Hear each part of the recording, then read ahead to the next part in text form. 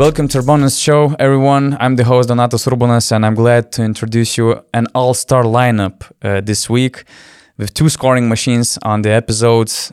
My frequent guest and co-host, the EuroCup champion, MVP of the EuroCup, top scorer of several different leagues, Eric Lane McCollum II. Hello, Eric. Welcome aboard. Thank you for having me. It's always a pleasure. And also two-time All-EuroLeague team member, including a first-team selection last year, and also EuroLeague Players Association MVP of the last season, Alfonso Ford Trophy winner, Michael Perry-James. Hello, Michael. You got to say everybody's full name. I see. That's your lane. You go.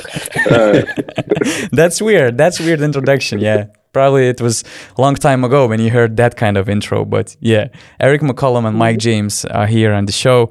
And let's just start with Eric, my friend. It's been a while since the last time you've been on the pod. Knowing how disciplined you are, how obsessed about the hard work you are, did you had any week off during this summer? Not too much. As you get older, you want to stay in shape. You want to keep your things sharp. If you take too long off, I think it's just harder to get back into the flow of things. So I just rather just stay in tune, do things to keep the body right, and kind of hit the ground running when I get to training camp, because you never know what you're going to experience. So for how many days, let's say, you stayed out of gym or waiting room or something? So I did about 8 days. I did nothing, and then right back to it. Started lifting and like a light ramp up, slowly progressed myself to get into the flow. I just feel like I hate the feeling of being out of shape, and then that pain, that hurt in your stomach and your chest. I don't want to experience that. So I just rather stay in shape. I like Mike's direction. What's that all about? You're moving head like this. Because I didn't take no days off. Actually, Coach called me we talked maybe a week ago, and he was like, "You didn't take no time off?" I was like, "Nah, I didn't get a chance to." He was like, "Yeah, stop doing stuff." So he kind of got mad at me. I didn't take no time off, so I forgot to be honest. That's gonna be interesting season then. I mean, with you approaching it in your best shape, let's say. And talking about Mike, I mean, I heard that before, that Mike listens to our podcast, and I was like, what? I thought that that's dope, and I kind of got convinced about that after one of our episodes when Eric made some comments about Mike's height. Probably it was the topic about Jordan Lloyd, Elie Okobo, and Mike being on the same backcourt, and I remember Mike tweeting something about it, that he's 6'1" without shoes or something like that, right? And that's when I got convinced. And just a random question: why, Mike? Why are you listening to all these podcasts? Or it's just another random thing you like to do about basketball? Because as I've listened to our previous podcast, you just love to hit the random game, watch some Lithuanian basketball league game without knowing any player on the court, and just stuff like that. I just like watching basketball, honestly, and just hearing about basketball. I like hearing different takes, because sometimes you got your own mindset and how you think about it, but then when you hear somebody else's point of view, you can kind of see it, and then maybe that kind of helps you make a better point of view. I don't know. I just like hearing stuff. I like hearing people talk about basketball, honestly. What's for you, it's, let's say, hardest to understand, especially from our side, from European basketball approach, because we kind of have a very different mentality, in the way how basketball should be played. There's always that fight, that clash between European and American basketball school. We have our own narratives, you have your own narratives, and it's kind of always intriguing to have all these conversations with guys from the United States, for example. The one that bothers me the most, I think, is just because it's always about me. I feel like people, if you don't win a EuroLeague, you're automatically not better than somebody else that has won one, even if he didn't do much to win it. Somehow he's better than you. And that just doesn't make sense to me. I just don't understand that one. You got to get real lucky to win, and everything got to go good. And obviously the playoffs is different, because normally the best team wins, but then in the Final Four, I mean, dude could go 0 for 7 the whole game, and then he flip up a shot and win, and then stuff happens. Somebody get hurt during the game, and you just somehow you win, and now all of a sudden that guy is a top 5 player in EuroLeague just because he got lucky and won a championship. That just doesn't make sense to me. That just bothers me. No, I'd have to agree. I think that that's the difference between NBA and playing in the U.S. and playing overseas. I think in the U.S. we can kind of evaluate someone based on the individual skills, individual merit, what they were able to do with what they had. And I think that gets lost in the shuffle in Europe. In Europe, people assume because somebody won a championship, it makes them automatically the best. But realistically, they probably had an extremely high budget. They probably had 4 or 5 other all EuroLeague caliber players and all those things. And when I watch the game and I assess things, I kind of look at, what did you have with you on your team? Why was that so impressive? It's probably one of the reasons why I love Mirotic. I think he's an excellent player, but I would have picked you to be the MVP. And I said that just because Monaco being in that position, 1 game away from the Final Four, is something that doesn't happen, something that hasn't happened. And you guys were right there with no home court advantage, and just the tax on your body, playing 30 plus minutes a game, creating, scoring, doing so much for the team. So I think as a player, you kind of see, you guys didn't have a $30-40 million budget. You had a modest budget. It was a good team, but it wasn't 40 million.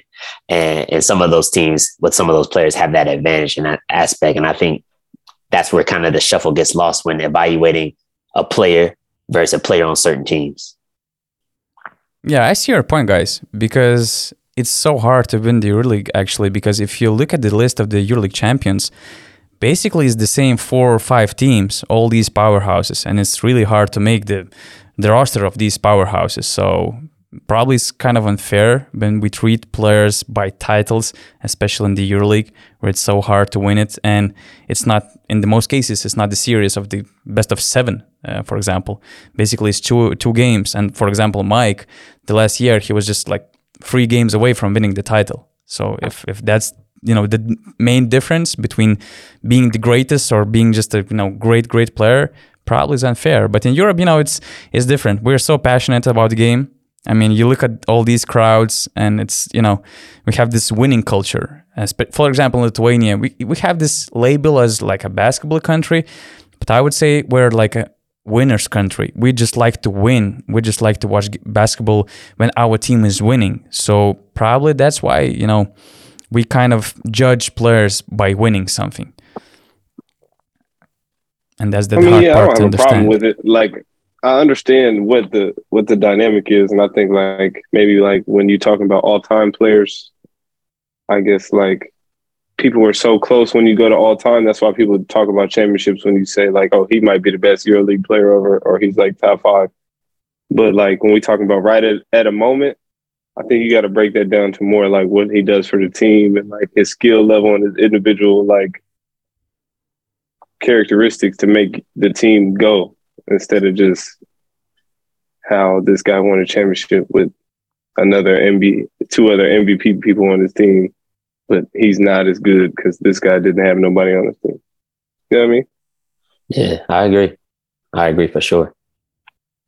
Before going to our main topic of the podcast, I have to ask this, Mike, about your the last time you made the headlines with this previous podcast. I mean, can you remember your most controversial tweet or take in a way that brought so many reactions, especially worldwide? Or it was the one? I mean, to be honest, I feel like I say a lot of controversial things in general, just because I think outside of the box. But for some reason, every time I mention Steph Curry, everybody gets mad and everybody assumes I don't like him. But I think he's amazing. I think he's amazing. To be honest, he changed basketball like 7 years ago. Everybody just started shooting threes and playing small ball. Just basically not only because of him, like 75% of him, and then like the other 25, the Warriors. And I mean, I don't have a problem with him. I just, yeah. To be honest, I was surprised by the reaction, by all these videos, tweets, headlines in different media outlets, even by Steph's reaction. I didn't know that, it hit him actually, some random podcast with 2 EuroLeague players talking about top 5 NBA players, like a regular topic, and you can find on every podcast, and it reached him out, But I was just wondering, I mean, okay, besides all these reactions, what Kevin Durant thought about your take, because you said that you had that discussion about your top 5 picks of the NBA. Did he have any comments? Honest, I haven't really talked to him about it, honestly. When we was talking about it, we kind of didn't get past 3 or 4 because we argued about it for a little bit. So I don't think we ever really got to 5. Like, I don't think I ever heard his full 5. But I know, like, 2 or 3 of them we was agreeing upon, and then one we wasn't seeing eye to eye, and I didn't like it, or he didn't like it. I can't really remember all the way, but he didn't really bring it up. I don't think he cares, to be honest. Like, half the stuff that when people say like he replies to tweets and all this stuff, I think he'd just be bored. I don't think he cares really. Guys be bored, want entertainment, all that. My favorite Mike tweet, and this is probably when I was like, yo, I'm gonna start following this dude. This dude is funny. It was when you pin something, no discounts on my services. I think every hooper felt that in their soul. And and after that, I love that. And I think you got a lot of backlash for that. But it's at the end of the day, you know, you go to work, you do your job, you do what you're supposed to do. You know, you should be compensated accordingly. And I think there's nothing wrong with that. But, you know, a lot of fans, you know, don't understand that, you know, like this isn't just basketball for us. Like, obviously we want to win. We want to do the best we can, but, you know, we got to provide for our families, our kids, and, you know, put ourselves in a position we can only play so long.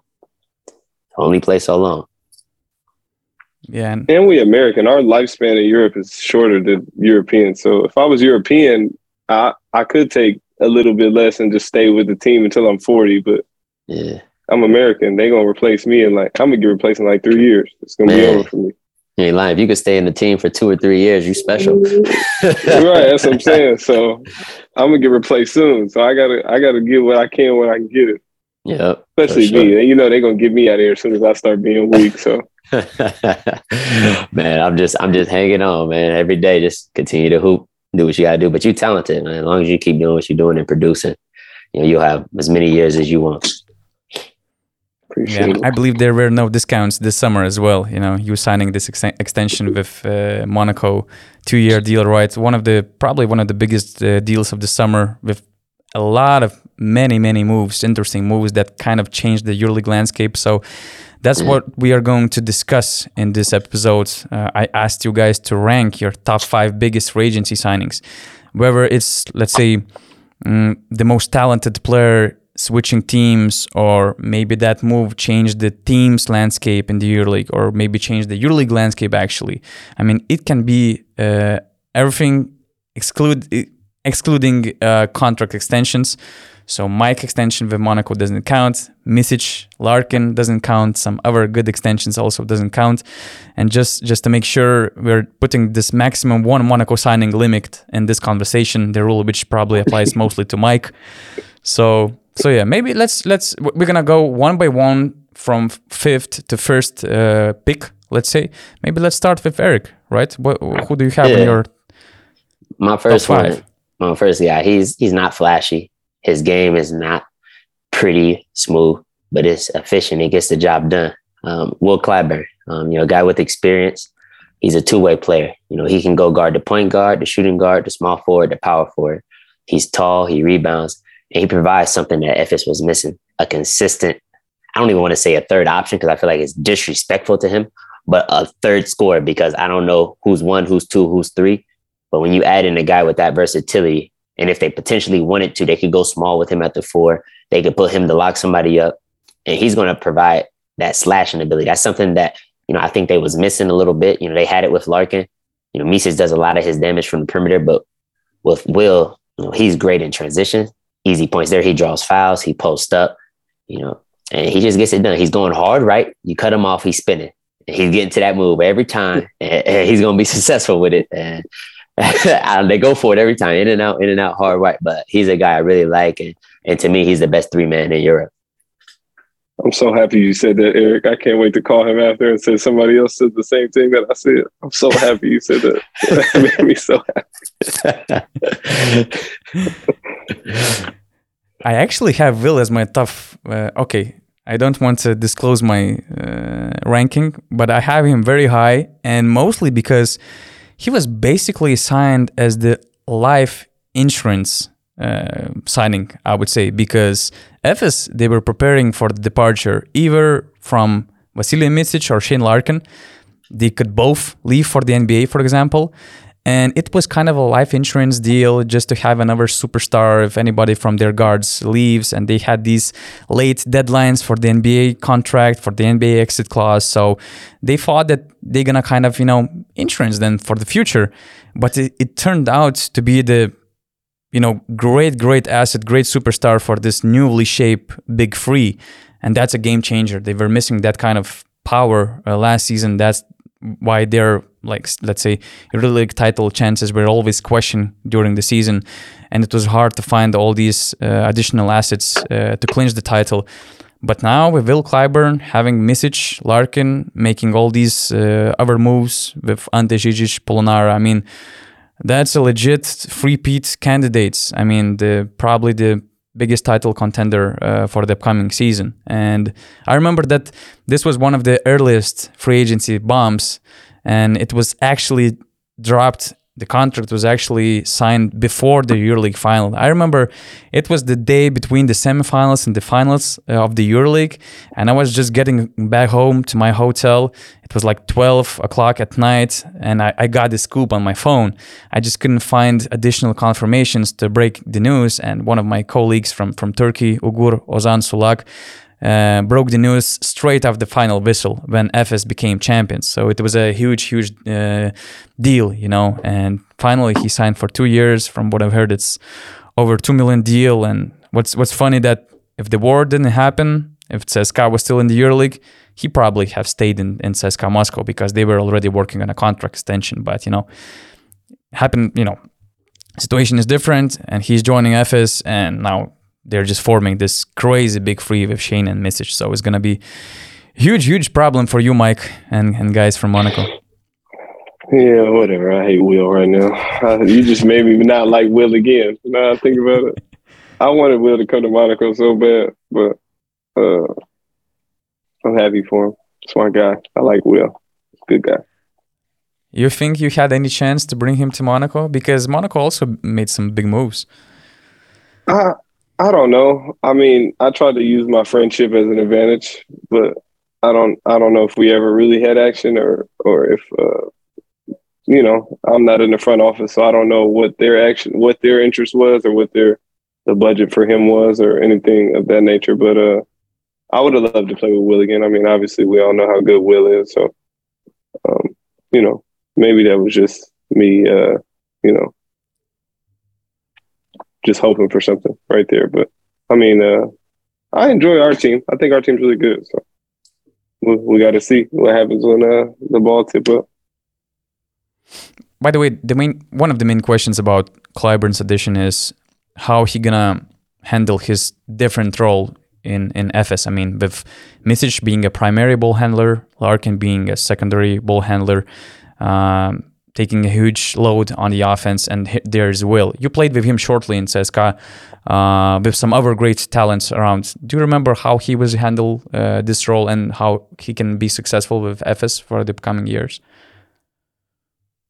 I mean, I think the good thing about Will is he kind of can take pressure off of you, and he doesn't need the ball at the same time. He'll go get rebounds. He can push in transition. He can spot up and shoot. He can post up mismatches. So when we played together, I used him a lot. Just 1-3 pick and roll, see if they make a slip up, see if I can get a switch, use him to an advantage, try to get a double just to take pressure off of me. Like having somebody that big that can do so many things and take pressure off of a person like me who gets a lot of attention, it helped me out a lot just because he's just a different type of player. He's a different mismatch. He's harder to guard. It's harder to find somebody to put on him. It's only like there's not that many threes in Europe that can kind of move like him and are big enough to guard him on the post. So just using him as a mismatch and using his tools and his God-given ability to kind of exploit certain things was huge for us when we actually did get to play together. So do you have him in your top 5? What number are we at? Number 1. Number 1? Oh, yeah, he's number 1 for me too. Yeah. Good choice. Oh, Good we're choice. starting from the number one? Oh, that's where I was. I can switch it up. Okay. Because he's also my number one. Yeah. Oh. Because I thought that if he's your number 5, who's going to be number 1? I mean, No, I he's was number one. surprised. He's number Yeah, one. okay. Okay, then. My we'll number get- 5 is a sleeper. I got a sleeper at number 5. I can't lie. Okay, I just made this up right now. But I'm excited to get to my number 5 because nobody is anticipating it. let's keep this intrigue for the end. So, okay, number 2. What do you have for your number 2, Eric? So for my number 2, it's a guy who really blossomed and matured to me. When he first came over to Europe, he was more offensive minded. Didn't really pay much attention on defense. Didn't really know how to use his teammates. And throughout this year, he left the NBA, came overseas, and took a leadership role in Unis Kazan, Mario Hezonja. He's exactly what Real Madrid needed. They couldn't score, in the final. The offense was disgusting. Just watching it, like they couldn't create nothing. It wasn't Pablo Lasso's fault. It was just guys couldn't make shots. Guys couldn't create space consistently. Guys couldn't get into pick and roll spots. The bigs did an excellent job. Tavares was a monster. The bigs were doing their job inside, but they just didn't get that guard play that they needed. And I think with Hezonja, even though he plays the 3 position, if they allow him to get free, he's big, he's strong, he can shoot, he can post. Yes, he will take some difficult shots, but I think, normally in that Real Madrid system, the up-tempo flow, he'll have that freedom. And I think it's time that the older players pass the baton. You had your time, let a younger player kind of take some of that stress off you. You're still going to be a big-time player. You're still going to, command a lot of attention, but it's nothing wrong with passing over the keys to another dog. And I think now he's ready. First time in Barcelona, he was just so young. But now what I've seen from him this year, I mean, he was going to work and he had Unix in position to make the playoffs. By the way, talking about Real Madrid, we saw so many guards, scorers, point guards switching teams or returning to EuroLeague. And Real Madrid, they signed Chacho, Sergio Rodriguez. I'm not sure about his role for the upcoming season. He might be a backup or he might share the same kind of, load like he did in Milan, which is good. But me personally, I kind of expected Real Madrid to make some big moves, either for Wilbekin, either for Mike, for Sheikh. Were you surprised that they kind of stayed with kind of similar backcourt like they did have the last season? Or Mario Hezonja now he's gonna embrace this perimeter star, perimeter facilitator role in the upcoming season? I think they're in a tough spot. It reminds me of the Olympiacos days when Spanulis was towards the end. You got a guy who's so highly touted. You kind of want to respect him and do him the right way, but that the team is not the same running the offense through him. And I think Sergio Llull had a great career. He's been a great player. He still has moments, it's flashes, but he can't consistently do it over the course of an entire EuroLeague season. Same with Rudy Fernandez. These guys are great players. I respect their game, but Father of Time is undefeated. And I think they're trying to find a way to gracefully, move them into the sunlight without disrespecting them, and I applaud them for doing that because they've done so much for that organization. But a lot of times Spanish teams don't sign American players unless they have a passport. So it makes it extremely difficult just because of ACB rules, how they kind of want to manage things. Spain isn't a place that always carries a lot of Americans. And some of those other countries, like you said, like those Turkish places, France, Italy, Greece, they always carry more Americans who maybe aren't passport holders of a European country. So I think that by them signing Hezonja, they were saying that we're going to give him a lot more responsibility. We've seen he could handle it with Unix. I think his supporting cast will be better in Madrid. I mean, he already has a guy like Tavares. He can play off of him. But I also think that to get guys like that, it's expensive. And they have expensive Spanish players. And they kind of don't want to get rid of them. So if you want a Mike James, if you want a Scotty Wilbekin, you're going to have to pay. And then you have to kind of give them the ball to do what they do. You don't sign a guy, pay them that money, and take away who they are.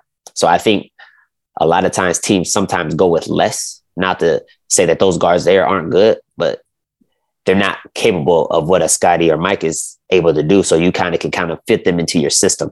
So maybe you'll take a guy who's a little bit less talented, but you can control him and he can run your offense. And I think that's what you see from a lot of Spanish teams with a lot of their signings, not just Real Madrid. Look down the line with a lot of players as guys who don't deviate from the system too much. Yeah, I remember as soon as I saw news about Lorenzo Brown and Spanish Basketball Federation working on the Spanish passport, I thought that it was clear he's about to join Real Madrid. So he kind of surprisingly for me went to Maccabi Tel Aviv. I mean, talking about this passport thing, I mean, if he was, one of the candidates, I don't know, maybe you guys were also in the consideration of the Spanish Basketball Federation, but just to make things real, were you surprised about this situation? Extremely. Lorenzo? It's a no-brainer. I mean, if he gets that passport and Lorenzo Brown counts as a Spanish player, I mean, you have to take him. But, maybe he, got a better offer earlier from Maccabi. I know he'll have more freedom. I know he'll be more comfortable. I know he'll get to play his game how he sees fit. And I know he won't be playing 20 to 22 minutes a game, which is what a lot of Spanish teams do. He'll get the ball. He'll be the leader.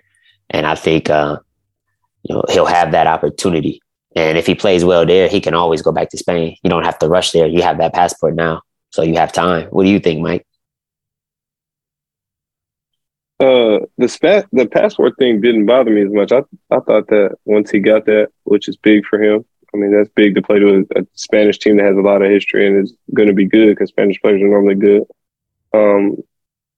That would have made sense to go to Madrid, but I don't know if he gets the ball full time in Maccabi. I mean, they did sign Wade, so I'm curious, honestly, how Maccabi is going to fit both of them in. They're kind of similar in how they play a little bit. They're both kind of downhill. They're both not really 3-point shooters. They're more like pull up mid-range guys.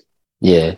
I'm curious on how they both play them with Hilliard and Hollins. It seems like they have a lot of guards over there, perimeter players. So, but I think picking up Hilliard and Hollins is big just because they both can shoot. They're both considered shooters. So, obviously, the two guards are downhill. So I think that's going to be interesting. I don't know how much they play together or how much they play apart or how they work their whole dynamic. I'm interested, though. They're both exciting. I thought they would both go to their own teams, but you know how that goes. I would play Wade off the ball more just because I think Lorenzo's a better creator. I think he's a little better in the pick and roll. I think Wade he can create, but I think he's better in a scoring situation where Lorenzo can kind of, at least what I saw this year, he was one of the top assist guys. He kind of orchestrated the offense.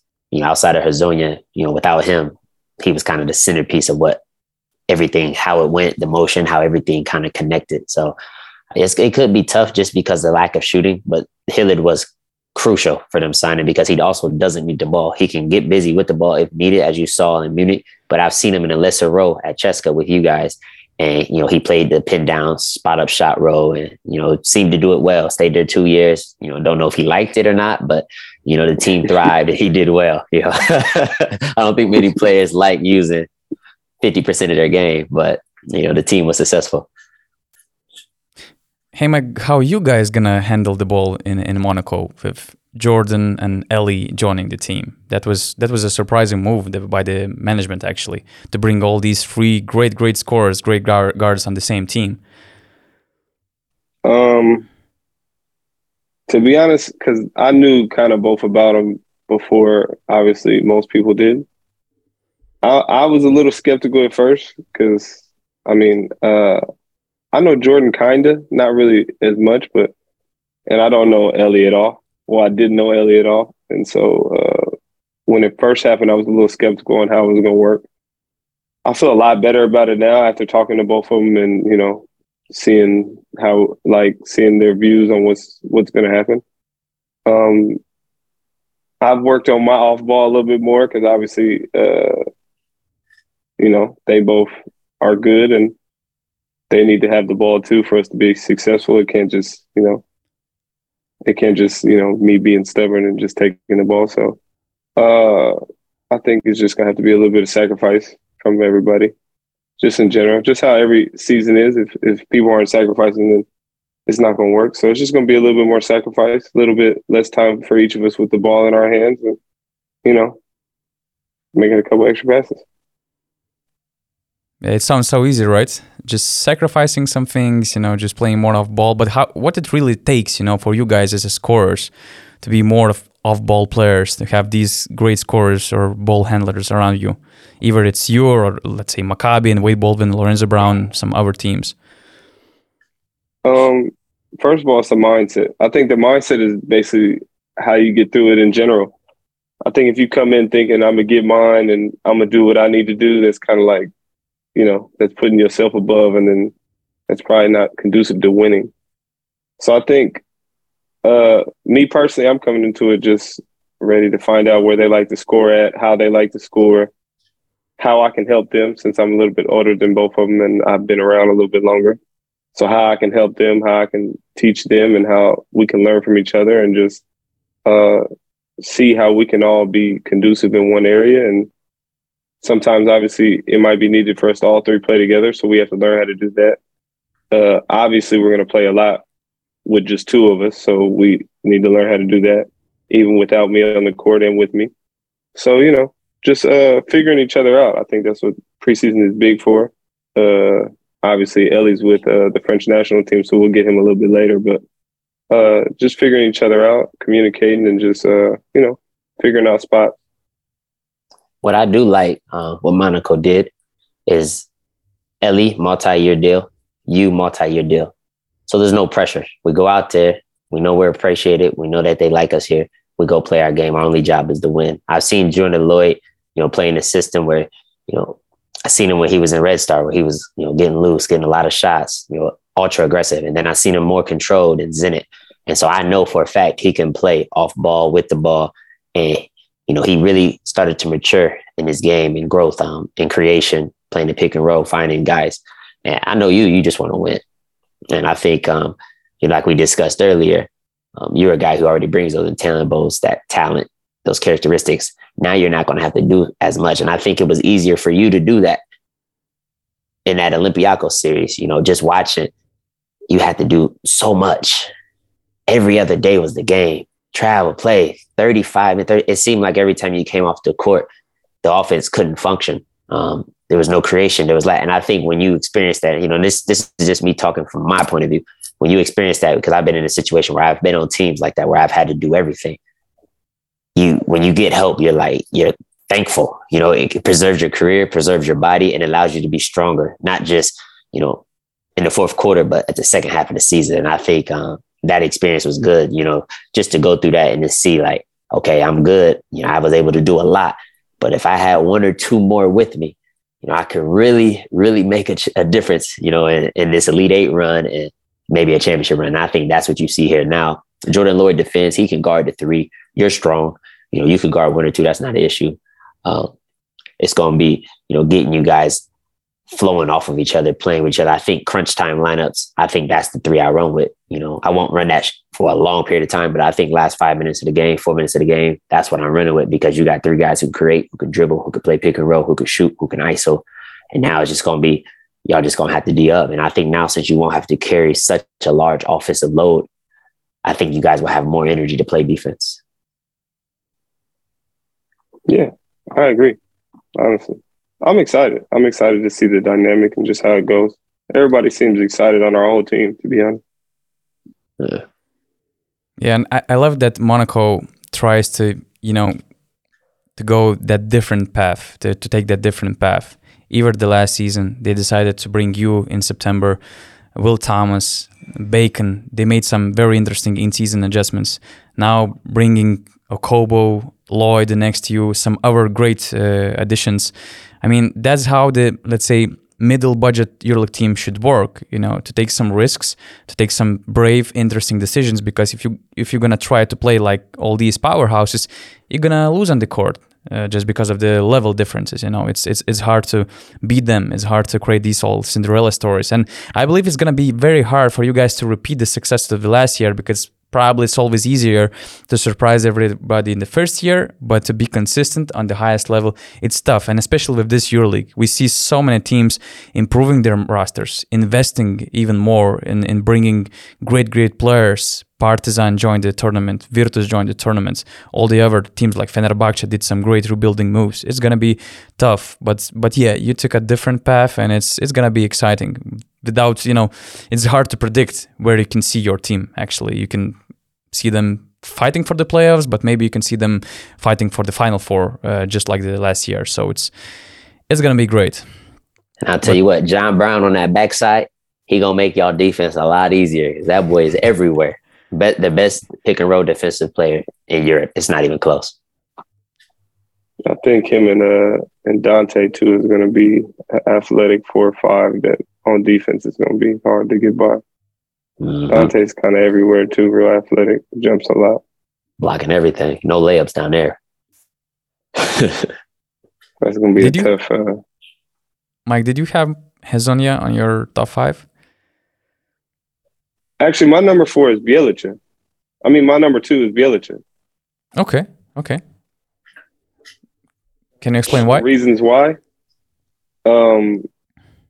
Last time we saw him, obviously he was MVP. And he kind of got, to a lesser extent, some kind of Clyburn in him. Like, he plays with the ball a lot. He's tall. He shoots from far. He's kind of difficult to find a matchup for him. And he's playing for a Tutis.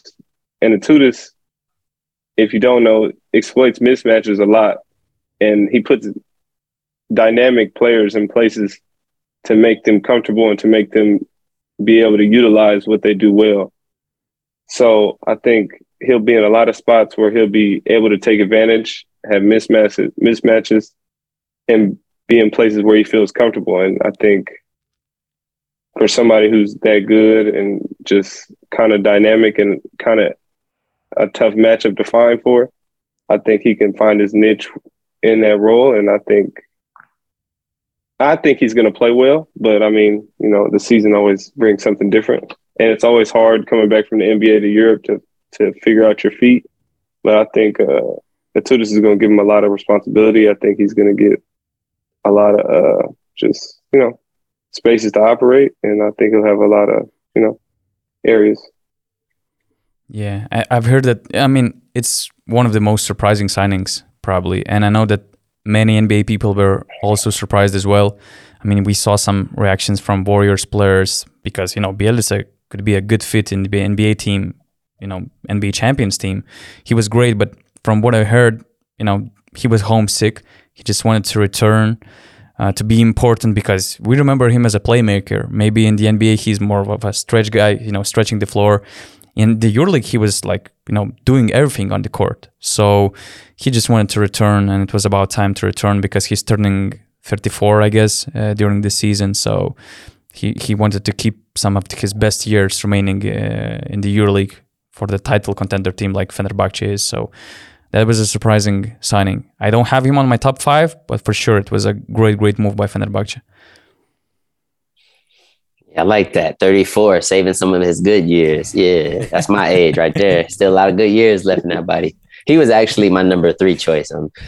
Anytime you're skilled and you play the 3 or 4 and you're big and you're automatically a mismatch, just because usually guys who are taller, who are athletic, who can move, they're usually in NBA. So there's not a lot of guys who can check you. So even at 34 years old, he was playing, the best leader in the world. He's a guy that can create his own shot.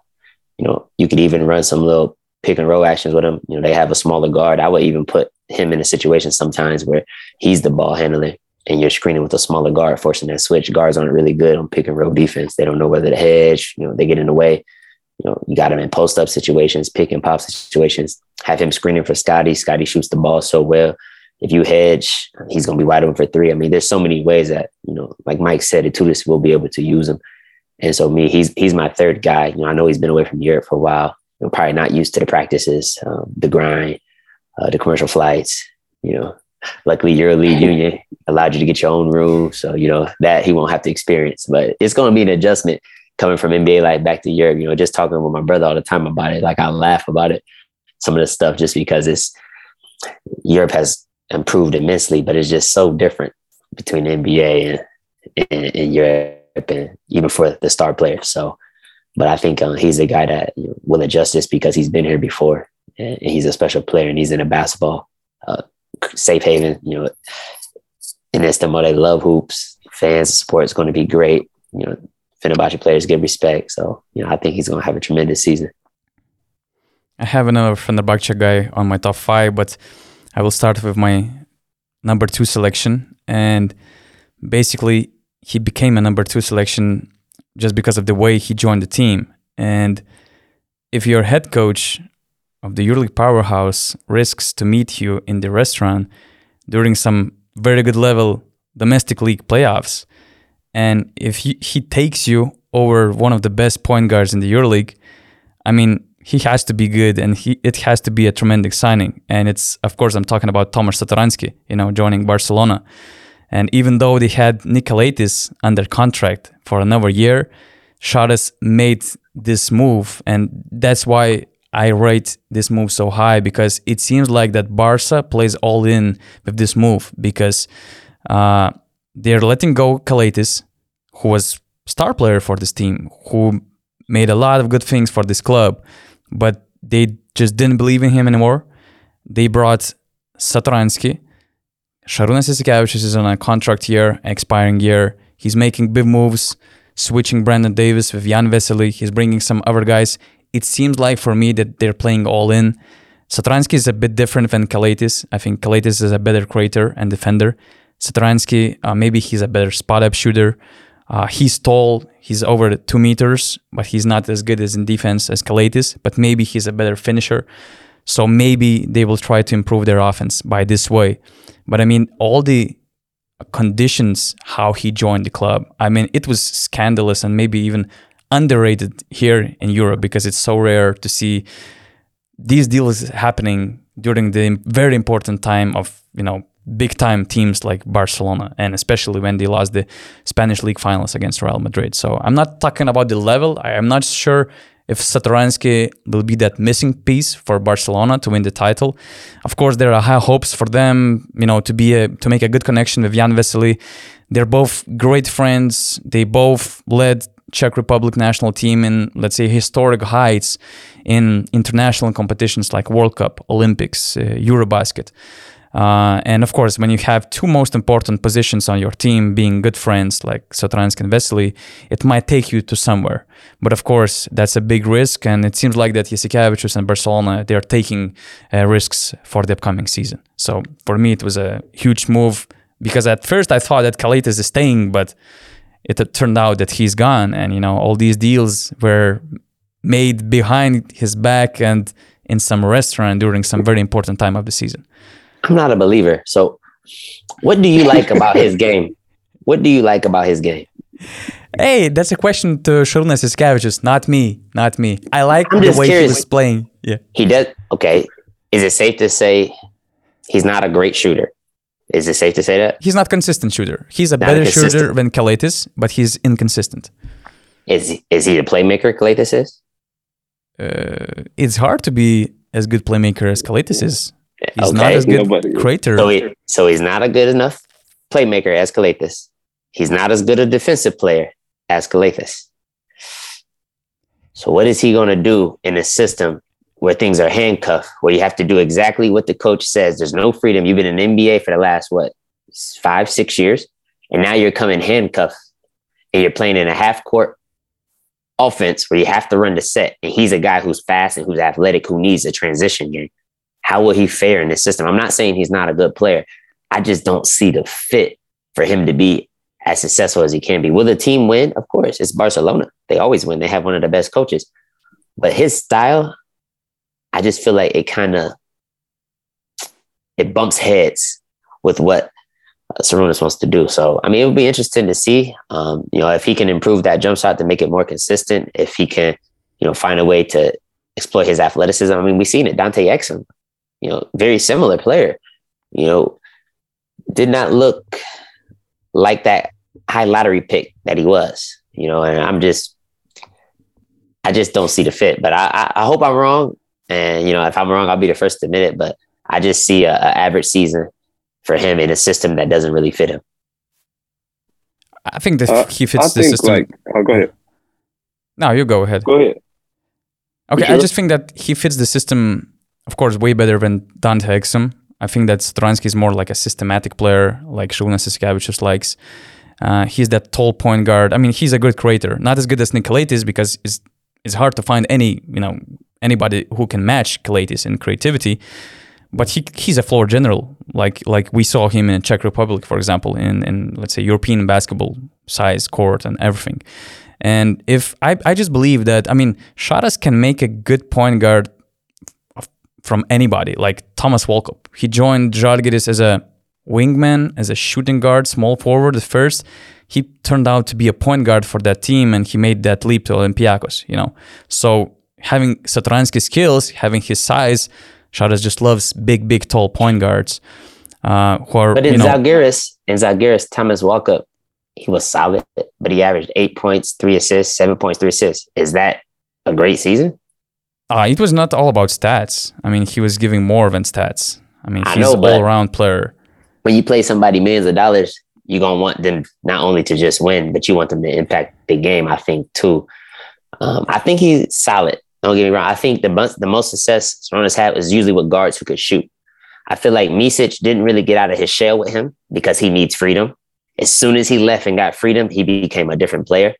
Kevin Pangos was really good with him, but he's a good shooter, and he's able to play in that system. He was really good in Zenit. You know, he's a guy that, you know, could kind of do that type of thing. And, you know, he struggled early on that first year, but that second year he was much better. But I'm curious because most of the guards who go with Sarunas, they struggle because it's tough. He's demanding. He was a great point guard and he expects the world out of you. And you have to be mentally, physically strong. I mean, there's a reason why Kevin Pangos didn't return to Barcelona. 2 great years, Zalgiris, Final Four. Barcelona comes with the bag and he doesn't go back. Isn't that weird? I think he left Barca because of some conflicts with Coach Pesic. Wasn't that the reason? And later it was just too late for Barca. Or you're talking about right now? I'm talking about right now. Wouldn't you go back to your old coach who you went to the Final Four with, who you won?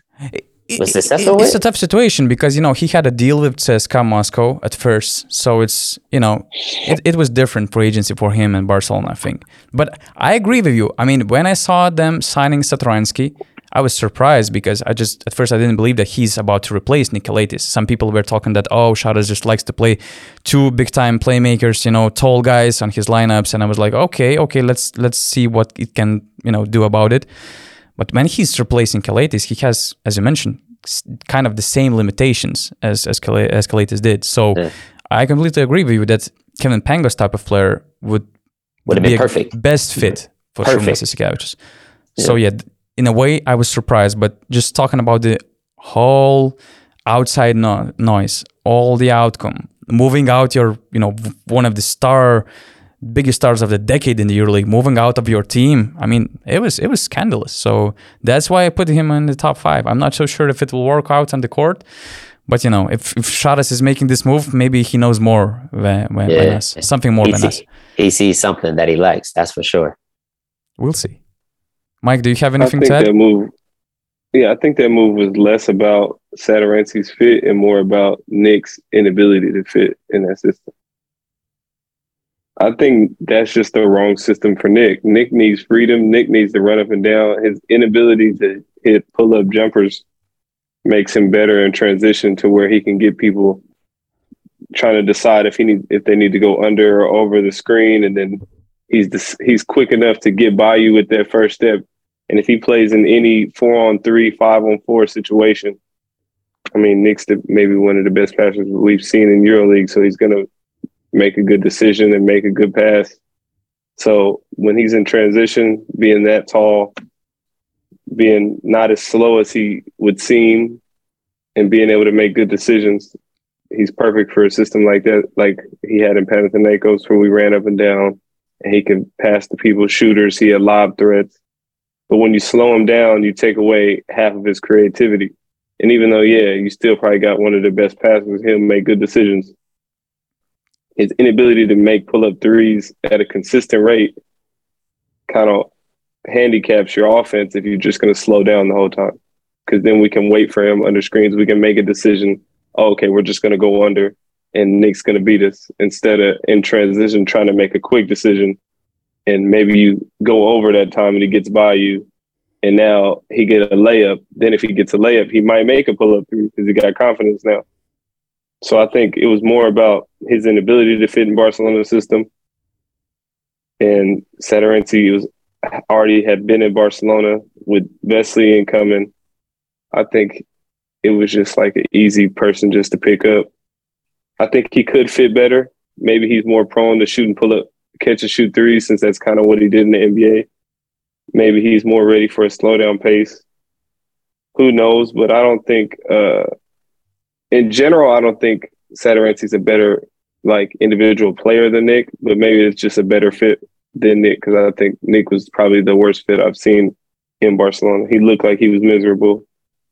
He looked like he wasn't having fun, and having played with Nick for 2 years and knowing how he is, it just wasn't the same Nick Kolasinac I'm used to looking at every day. That crack jokes, that's always smiling, that's running up and down the court, that can always get you a triple double. So I think that was just it's less about Satoranski's fit and more about that Nick was just the total opposite of what they needed, to me anyway. Do you like Nick playing for Etudis in Fenerbahce? I mean, yeah, I think Etudis is less about a system and more about what the players he has and how to make that work. So if he goes to Fener with Bjelica and Scotty, 2 shooters, Nick is going to thrive. I mean, anything up tempo where he got shooters, and if they have a lob threat, I think Nick is going to be. They got lob threat. I think Nick is going to be.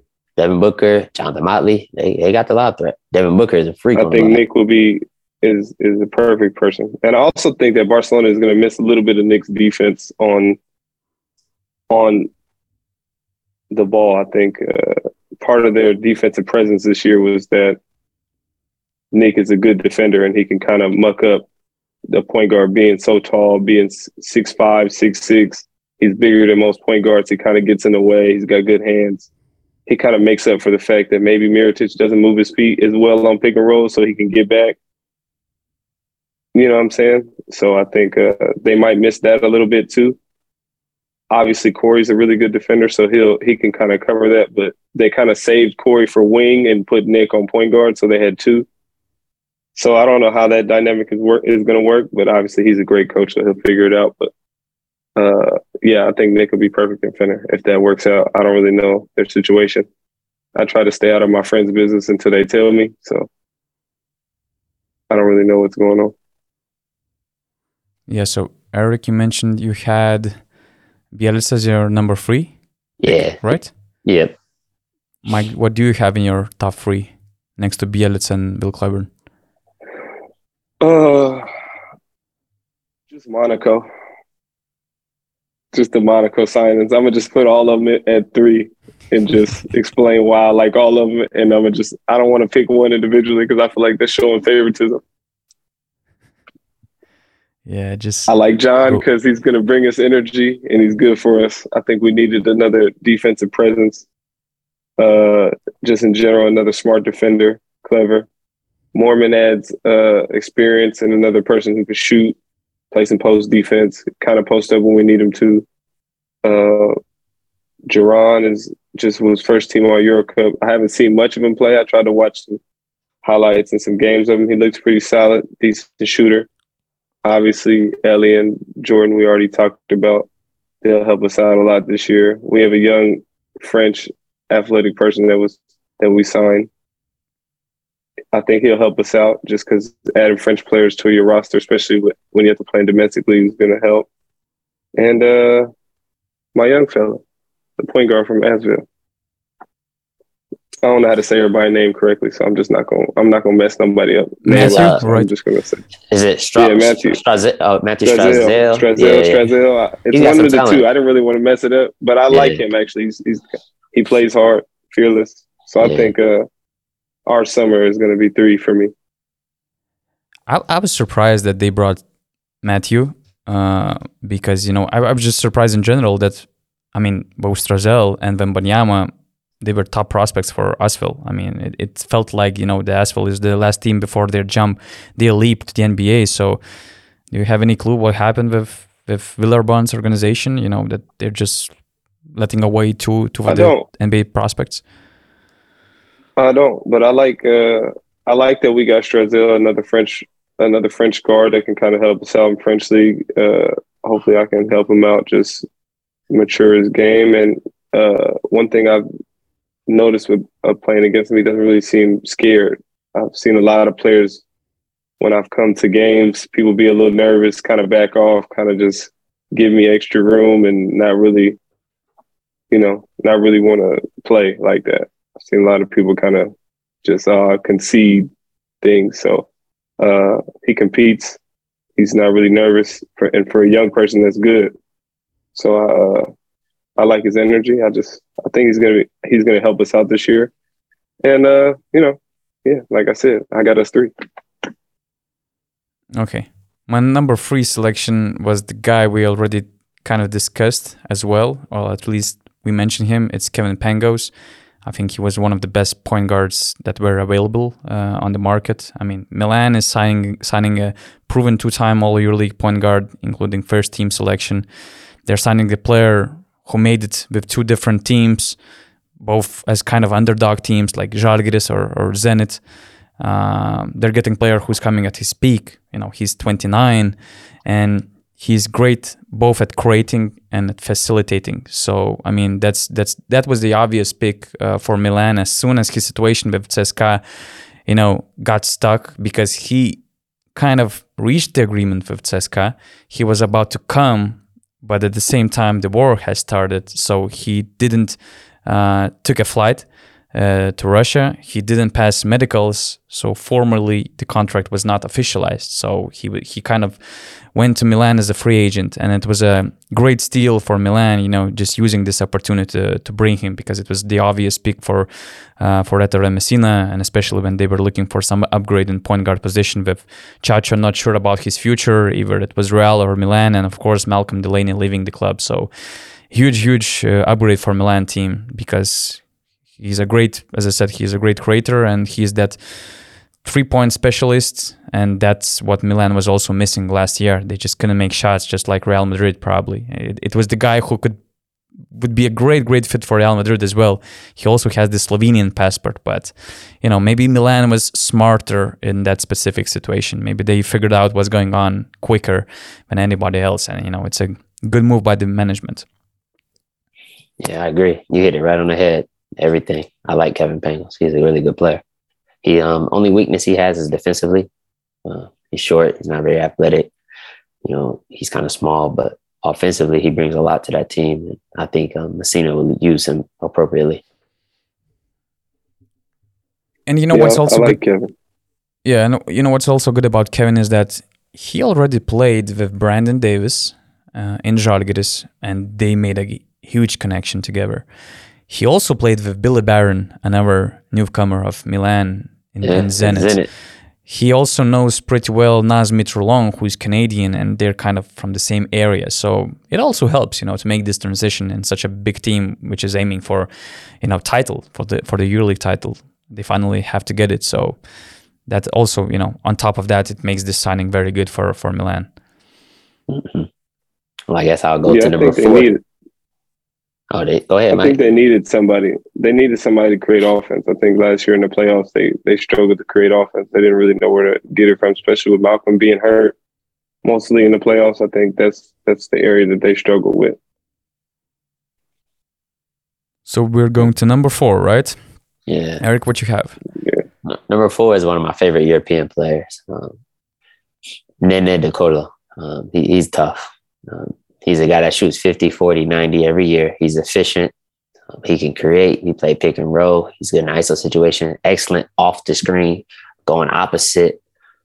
Nice pull-up jumper. Doesn't shoot a lot of threes, but when he does shoot it, you got to respect it. Got to close out, spot up off the dribble, off screens. He has that also. And a master of drawing fouls. So I just like how he plays, his poise, patience. I think he's going to bring a lot to Asvel. He's going to really change their expectation level, because he's a guy that can really lift you up. He had some injuries last year in Finner, but they were in the mix. And I think, even at, 35 years old, he's a special player, and, not just for his career over the history, but right now he can still hoop. Yeah. What's interesting about him that, it felt like everything is going out of Asvel and Tony Parker's hands. At first, news broke about Wembanyama leaving the club for Metropolitans. Some other guys were also about to leave. I mean, we knew about Okobo reaching the agreement with Monaco even before the finals of the French league. Chris Jones was leaving to Valencia. I mean, it feels like that, everything is just collapsing in Tony's lab.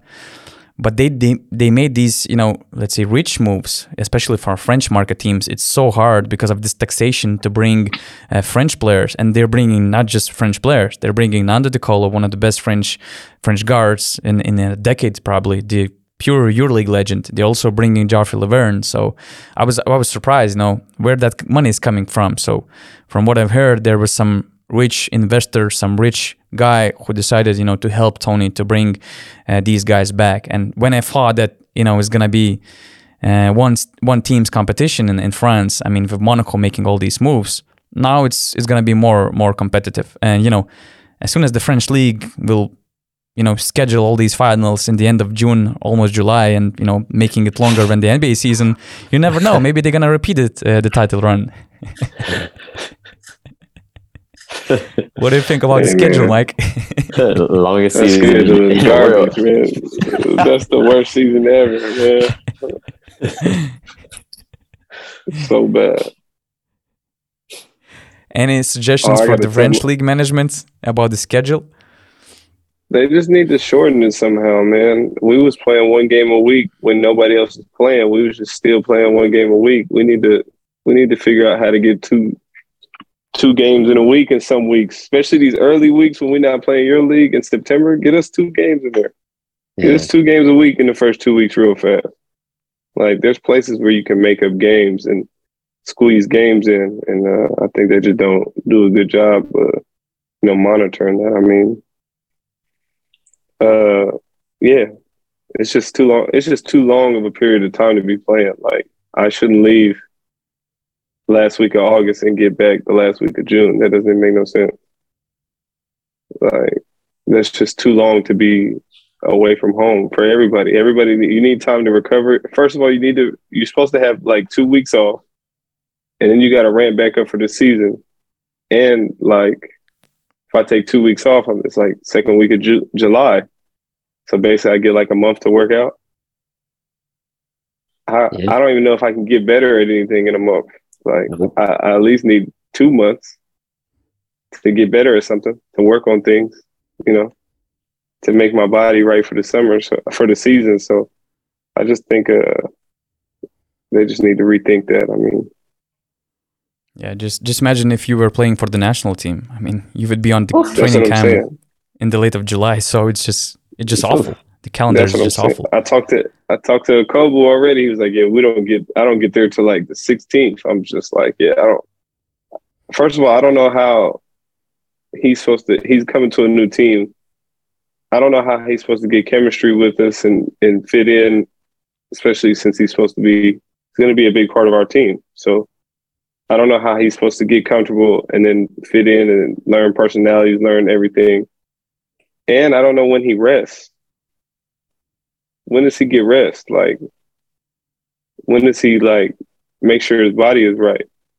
Does he just take those first 2 weeks of season off, I guess? Like, when does he come into the team? Like, when does this happen? So I just think the whole dynamic just needs to be looked at a little bit, just for the players' sake too, because the offseason, I think casual fans just think we go home in the offseason and do nothing and we just want to be on vacation. But a lot of professionals who play a long time use the offseason to get their body right, lift weights.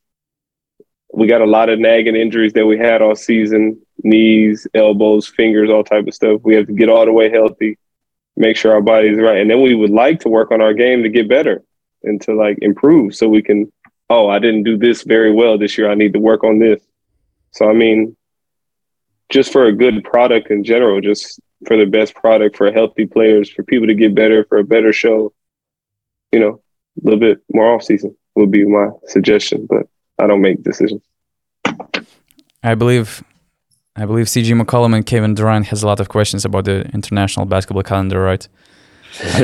How would you guys move, this national team thing? How would you work on the schedule? I mean, is there any like sample you would go for? I think maybe, like Mike said, finding time to put double weeks in there. I know it's tough, but you can find a way. A lot of EuroLeague teams will probably be upset if you do that during the domestic play, but they have enough players to where, they can give maybe some of the younger guys a chance, or, they have those deep rosters where you rest maybe the main guys who are on a heavy minute load, and you play some of the younger ones, and you might lose a game or two, but it would just make the domestic league more competitive, and it will be good for the local leagues because local players will be forced to play more minutes. So that's a positive of it. I think maybe shortening those cups or those playoff series. In the first round, you probably don't need a best of 5. You kind of know what to expect. You can just do 3, 3, 5 and get up out of there. I think there's different ways. You don't need to play a best of 7. I think those little things can kind of speed up the process. Okay, so and the game in between in playoffs too is bad. We was taking like 3 games in between when we was playing Asheville. We'll play like on Monday and like Friday. It's like, all right, we need to do a day in between Monday, Wednesday, then travel, play Saturday, Monday, Wednesday. Okay. That would make sense. I hope that decision makers are, listening to this podcast. But anyway, getting back to our selection, my number 4 pick would be actually the guy we kind of also discussed in the beginning, talking about these big time scorers who are also dependent on the team they have around. And I think that now Scottie Wilbekin is in the ideal situation, to show off his full potential, because probably for the first time in his career, he's playing next to experienced winners who are now willing to help more, who are now more of a helpers, and also, players who are seeking for something in their careers. I'm talking about Nick Kalaitis. Probably it's hard to find a better backcourt pair or the point guard or the, let's say, next ball handler next to you than Nick Kalaitis, and also Nemanja Bjelica with his shooting ability, with his playmaking ability, also helping Scottie, to share this workload on the offense. And on top of that, you have Dimitris Itoudis, let's say a consistent coach for you, because Wilbekin in Maccabi, he went through a lot of coaches, a lot of heated situations, and I would call it a kind of toxic environment in Maccabi. I mean, with all this crazy pressure from the fans, from the ownership, it's always something going on in Tel Aviv, and it's really hard to focus on basketball. And I think that, Fenerbahce is also a difficult place to play basketball, but I believe that it's more about the process. And these pieces next to Scottie fits him more than in Maccabi. So still, there are question marks. I think it's a big challenge for both organizations, because for both sides, because for Scottie, it's his, very good opportunity for him to make this A-listers tire in the EuroLeague, joining, for example, Mike James and Shane Larkin as the best scorers in the EuroLeague. At the same time, for Fenerbahce, they also feel pressure. They're rebuilding after 2 very difficult seasons, and especially the last one where they didn't even make the playoffs. And for the budget, for such a high budget team like Fenerbahce, it's a disaster. So they cannot accept any failures, and it's not going to be easy. A lot of new faces. Coach, as we said, he's joining the club just after the national team competition, the Eurobasket. He's with the Greek national team. It's not going to be easy. But for Scottie, probably, for him being at his peak, it's a very, very good opportunity, to establish himself, to leave some legacy behind him in the EuroLeague. And I'm intrigued where this move will take Fenerbahce and both Scottie Wilbekin. I think this is his year to show that, just to show something different than what we've seen at Maccabi. I think maybe he can complain about sometimes the structure of what was going on, like the hectic with the fans and the coaches, but this year probably he don't really got much excuses.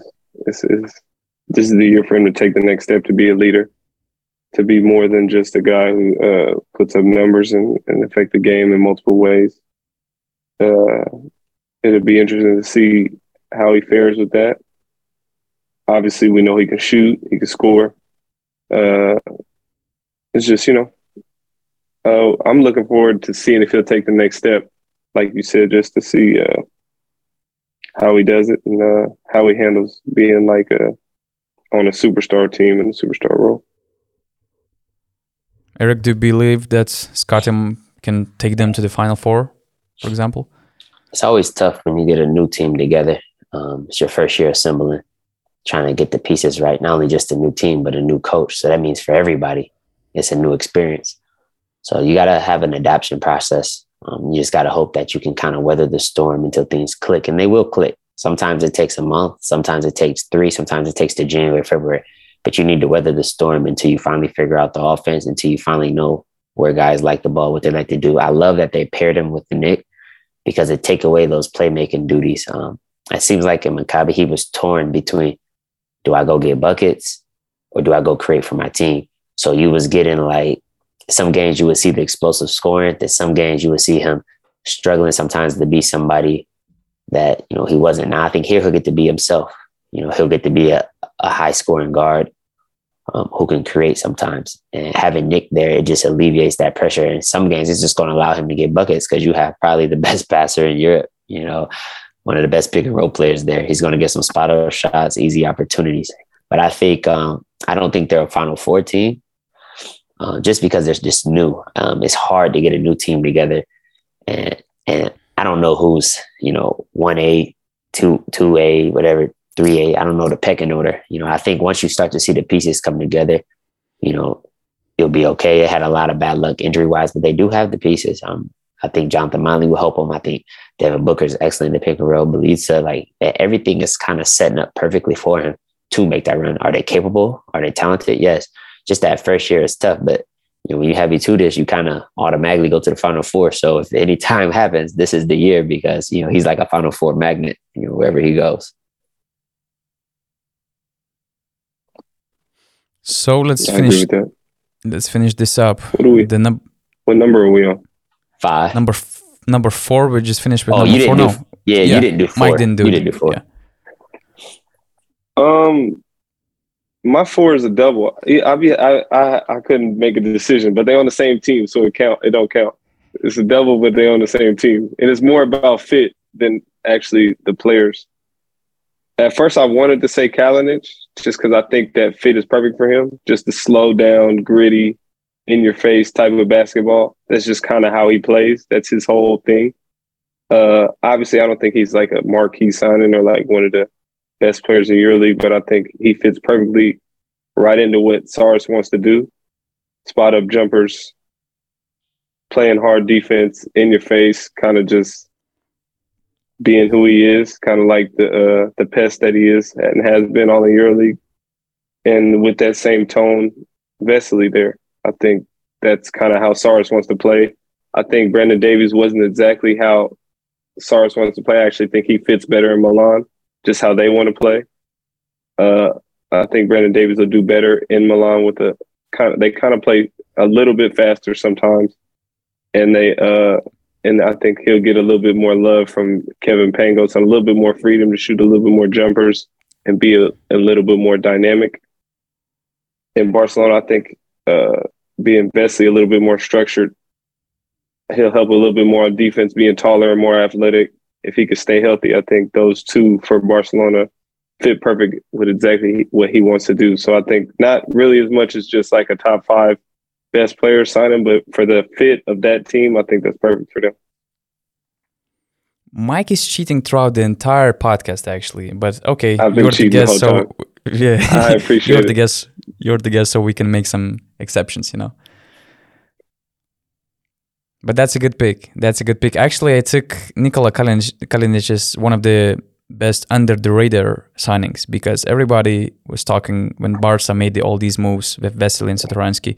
Everybody was talking about them. But for me, I think that the position and the strength they lacked the most was at the small forward position. And it was the Nikola Kalinic type of player they were missing the most because what Saras really loves is the size and the low post game. And Nikola Kalinic can both score from the low post and also create from the low post. And if you remember the years when Žalgiris surprisingly made the Final Four, Edgaras Ulanovas was a very important player for Žalgiris, and Nikola Kalinic is even way better presence on the low post, and he can offer a lot more, like playing pick and rolls, making spot up shots. He has this big size for defense. He's physical, he's tough, and really wanted to play for Barca because from at least what I've heard, he took Barca's offer which was less than 1 million euros. And from what I've heard, he even had better financial offers than that. But he just had this big desire to play for Barcelona. And at least one of my sources told that it was the only team he was about to leave Red Star for. So, I think it's a great move for both sides. And he will be maybe even way more important than these two marquee signings like Vesely and Satoransky we already discussed. And, taking into consideration for how much money he was signed, I just think that it was just one of the steals of the market. But anyways, it just goes beyond the top 5 topics. So let's wrap this up.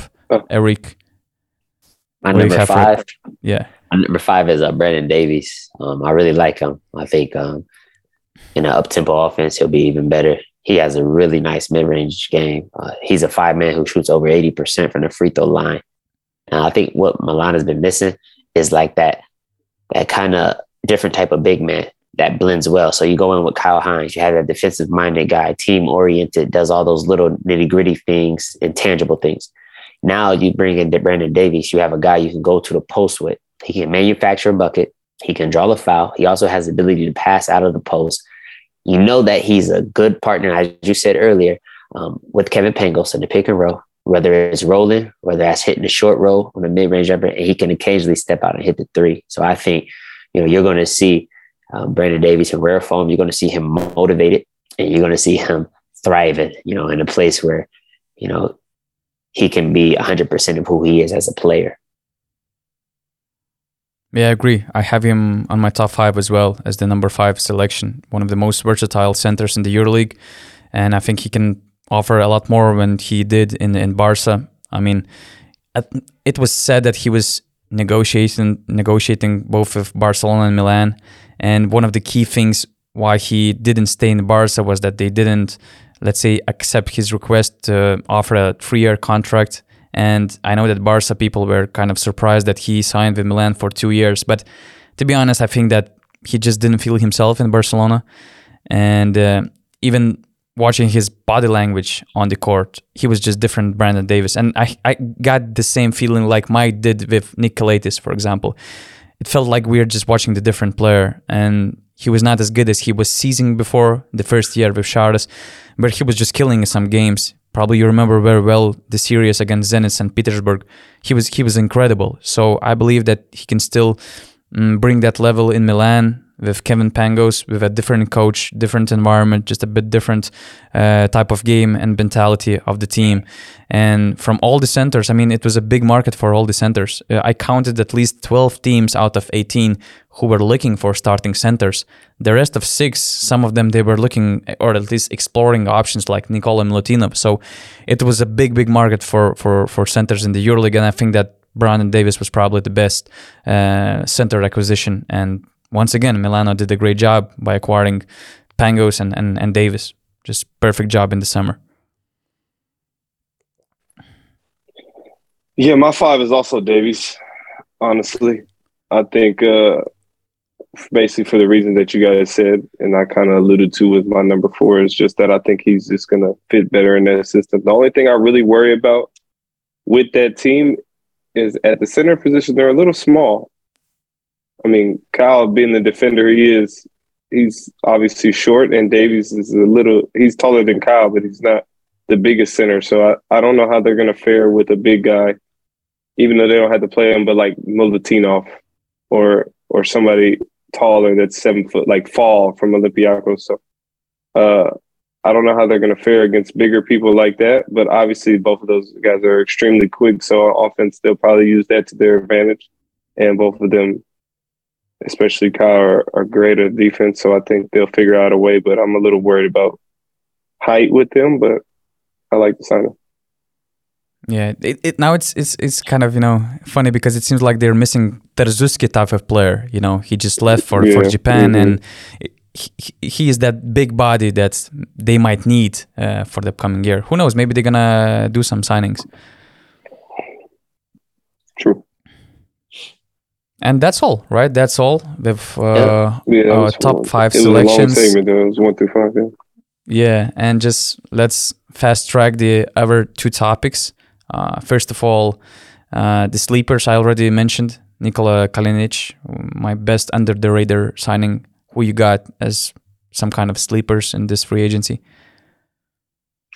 For me, I have Jordan Mickey of Bologna. I think he hasn't been mentioned at all. No one's really been talking about him, but he can play the 4 to 5. Excellent shot blocker. He'll be top 3 shot blockers in the EuroLeague. And he gonna need to block a lot of shots because he gonna have to make life easier for Milos and Bellinelli, for defending the rim. But you're gonna see him play the short roll, posting up. He can shoot the 3.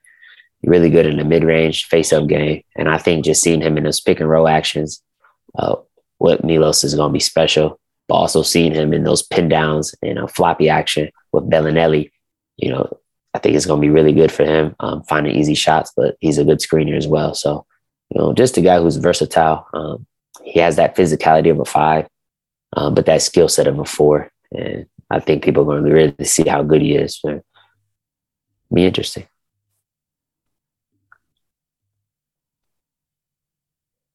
I've been going back and forth between my pick the whole time. Yeah, I'm going to say Keenan Evans. It's okay. I should cheat, but I'm going to say Keenan Evans. And I'm going to say that just because I normally judge people when I play against them.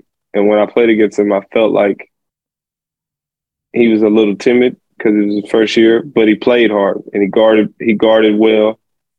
He had good athleticism. He seemed like he was figuring out how to pass, working on his jumper. And I think this year, being in Zalgiris and getting more of a bigger role and having the ball a little bit more, I think it'll be interesting to see if he takes another step. I think he has it. I think from what I've seen when I played against him and when I watched him a lot, I think he can make another step. And it'll be interesting to see if he can put it all together because I think he has the athleticism. I think he has the drive. He plays hard. He's around. And he just played under Scotty, who's been around, who's scored. So playing under somebody like that all year, you get to watch, you get to take in information and try to learn. So I think this will be the year for him to try to put it together and a team more surrounded by him and more, as him as the focal point. It's actually so hard for rookie EuroLeague point guards to enter the league and, to be consistent, to be solid. Because if you look back at the previous season, Keenan Evans actually was probably the best point guard entering the EuroLeague. And now I like your pick, Mike, because you can see how Chris Jones stepped up in the last season after his Maccabi experience. He was playing alongside Scott Wilbekin as well. He went to Asvel and he was a very important piece together with Okobo. So yeah, we are from Lithuania, so we hope that Keenan Evans will show his full potential here in Žalgiris because he will have the keys of his team. So who knows, he might be the next, let's say, bloomer like just Chris Jones was. Yeah, and what about EuroLeague rookies to watch? Your most favorite rookies to enter the league this season? Yeah, for me, it's a clear choice. Jonathan Motley, just a beast on the interior.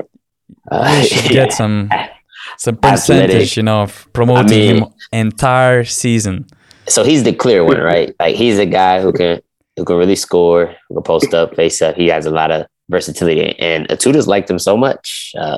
He signed him when he went to Finnish. So that's clear. But the one that I think is really a sleeper that people won't pay attention to, I think is Darius Thompson. I think Baskonia was lacking a lead guard who can create, who kind of plays for the team. He showed that he can shoot the 3. He's extremely athletic. He's about 6'5", and he's really good on defense. I think that's what people are going to see. Like he reminds me of Perrier Henry, not as creative with the ball, a better shooter, more explosive. And I think like that's a legit sleeper that people probably, kind of forgot about when they start to look at the signings. But Baskonia got a really good player and he's going to make some noise. That's why teammates love you so much. I mean, you just keep promoting them all the time. Hey, if you play good, if you play good, I'm going to tell the truth about you. I'm going to let them know. If you play bad, I might not bow mouth you, but I'm going to just be quiet. Okay, Mike, who are your choices? For newcomer, Andrew Andrews. I knew you were going to go him. I like his game too. He's tough. He's from my hometown. hang out with him in the summer all the time. Really good.